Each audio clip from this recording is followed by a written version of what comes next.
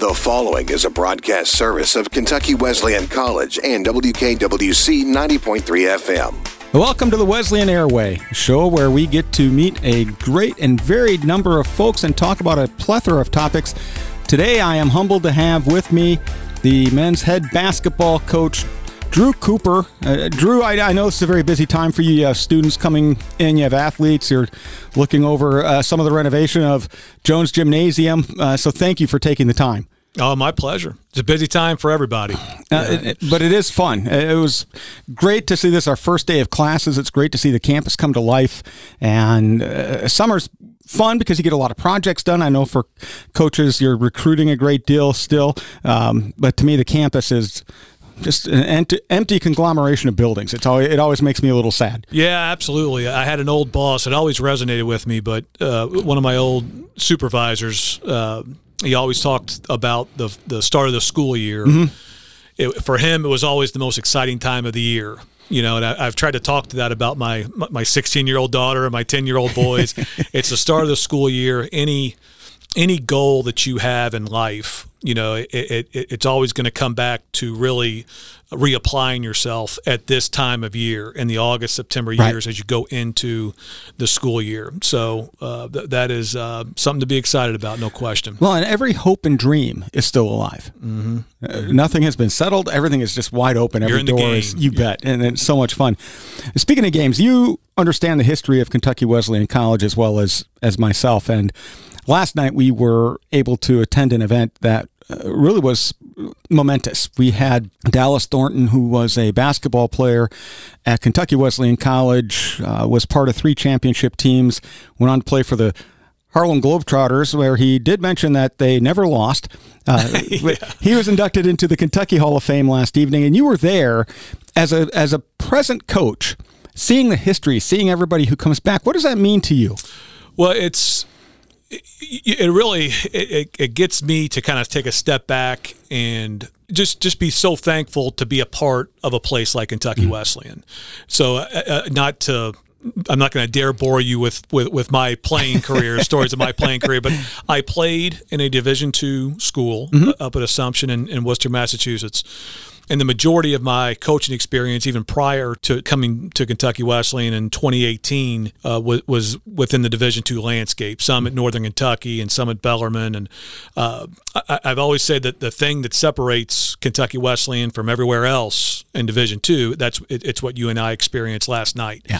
And it was so neat to see, obviously, and I don't want to, Dick O'Neill, Tom Hobgood, George Tinsley. I don't want to start reeling off the names of people that were there, but there were players from different generations. Yes. Corey Crowder, Kim Clay, Jim Griffin came, and seeing the camaraderie, and it's very easy to see why folks in Owensboro that know and appreciate the history of Kentucky Wesleyan, as you and I have come to do, and just folks throughout the entire Division II landscape look at Kentucky Wesleyan like, with some appreciation and some, not just respect, but enthusiasm behind what has been accomplished here.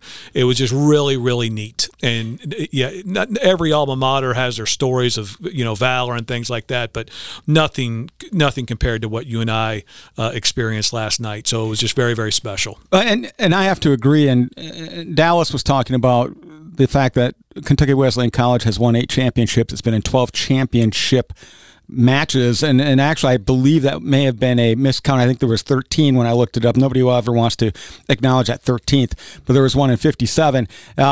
What struck me even more than what they accomplished on the court, you talked about it. This was generations of players getting together, and it seemed to me almost like a family dinner where people were coming in, they were giving each other a hard time.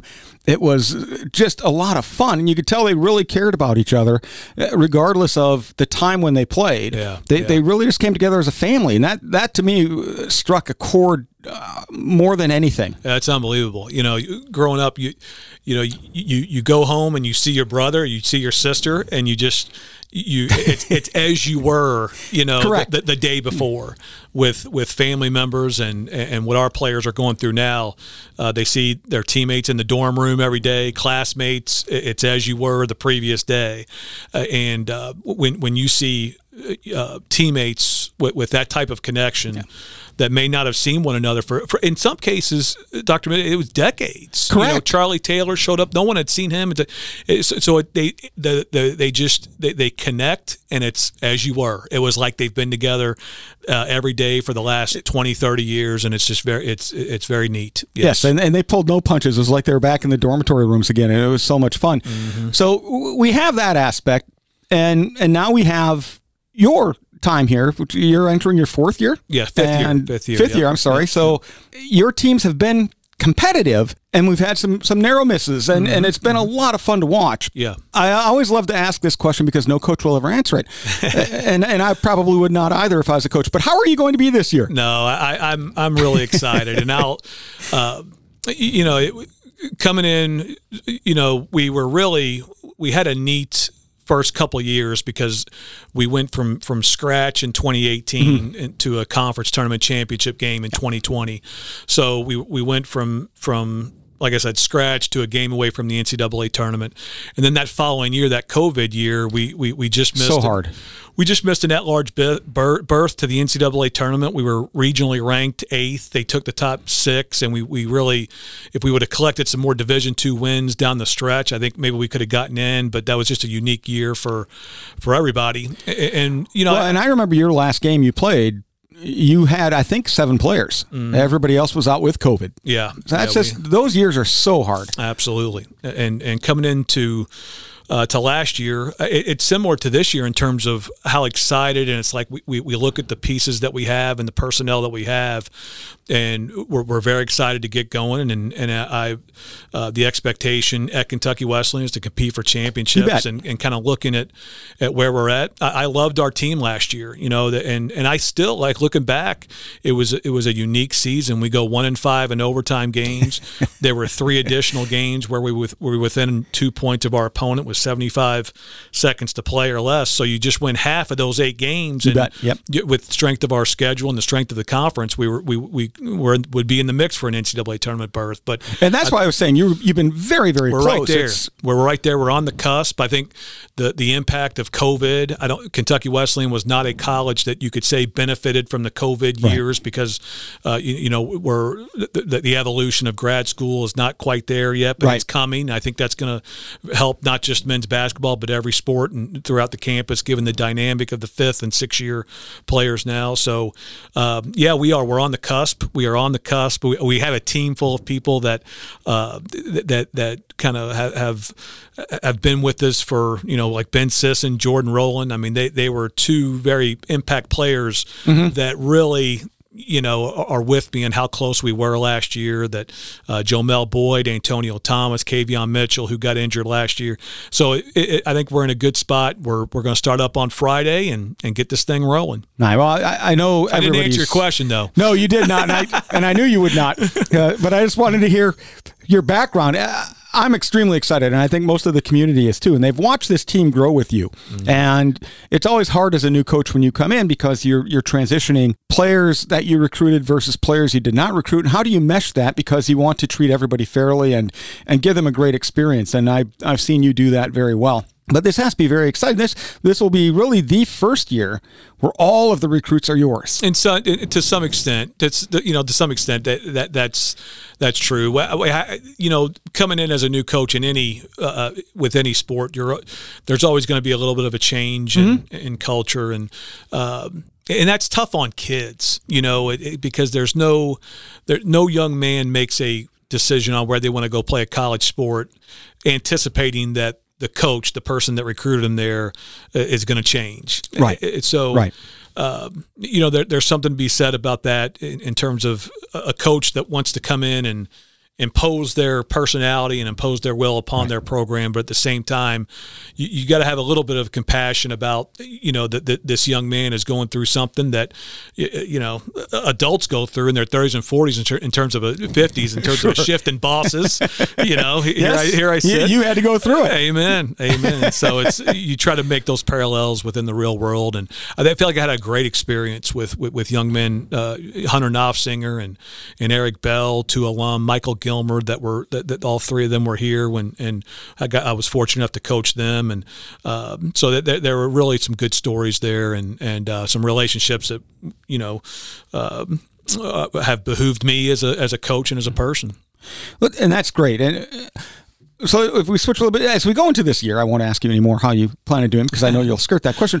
What is a highlight to which you're looking forward as we go into this season? Well, it's putting those bites from last season away.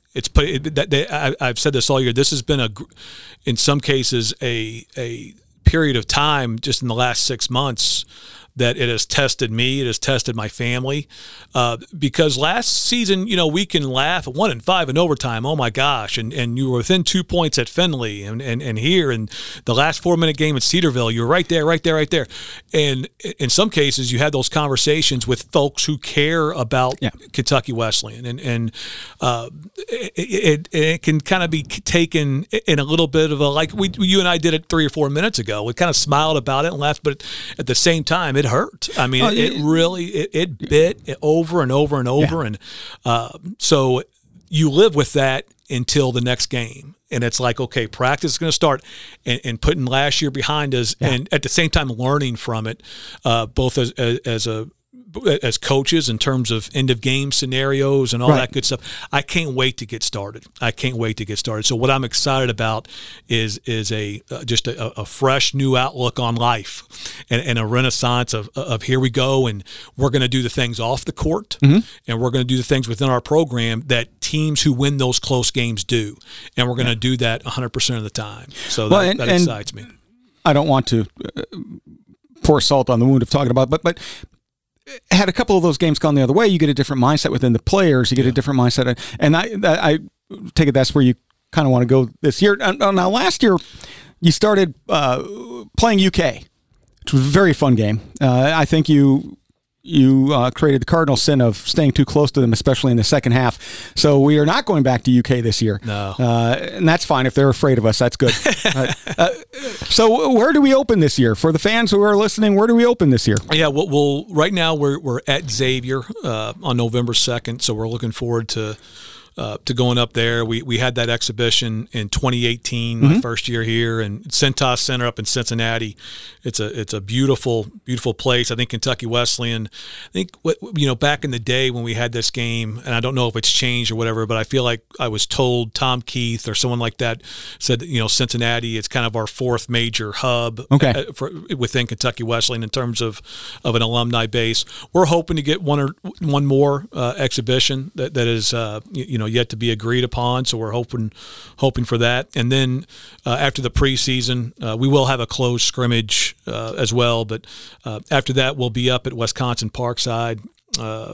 So in a Midwest regional crossover, it's us and Ashland, who's in the GMAC, and the other two conferences in our region is the GLIAC and the GLVC. So Illinois Springfield will be representing the GLVC. We had a nice win against them to open up the season last year.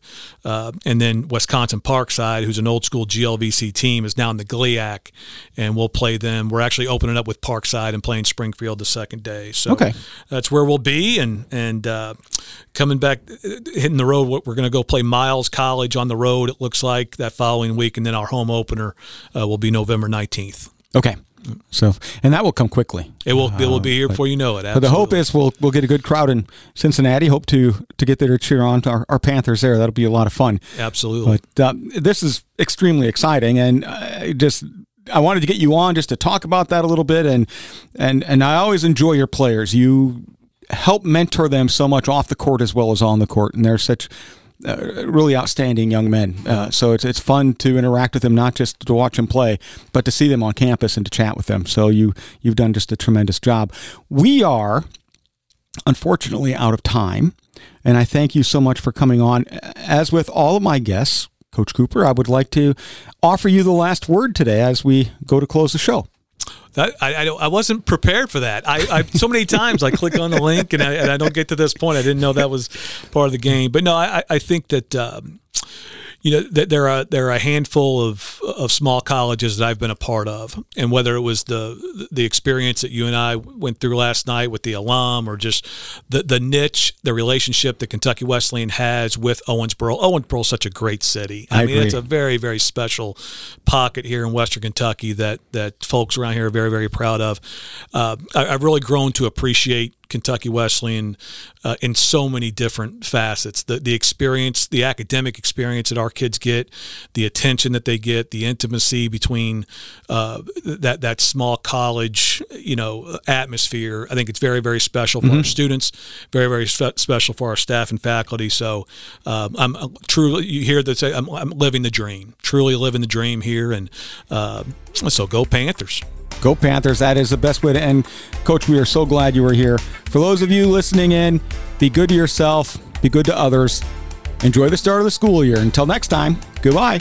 The proceeding was a broadcast service of Kentucky Wesleyan College and WKWC. Cannot be reproduced, rebroadcast, or recorded without written permission by the show's host, WKWC, or Kentucky Wesleyan College.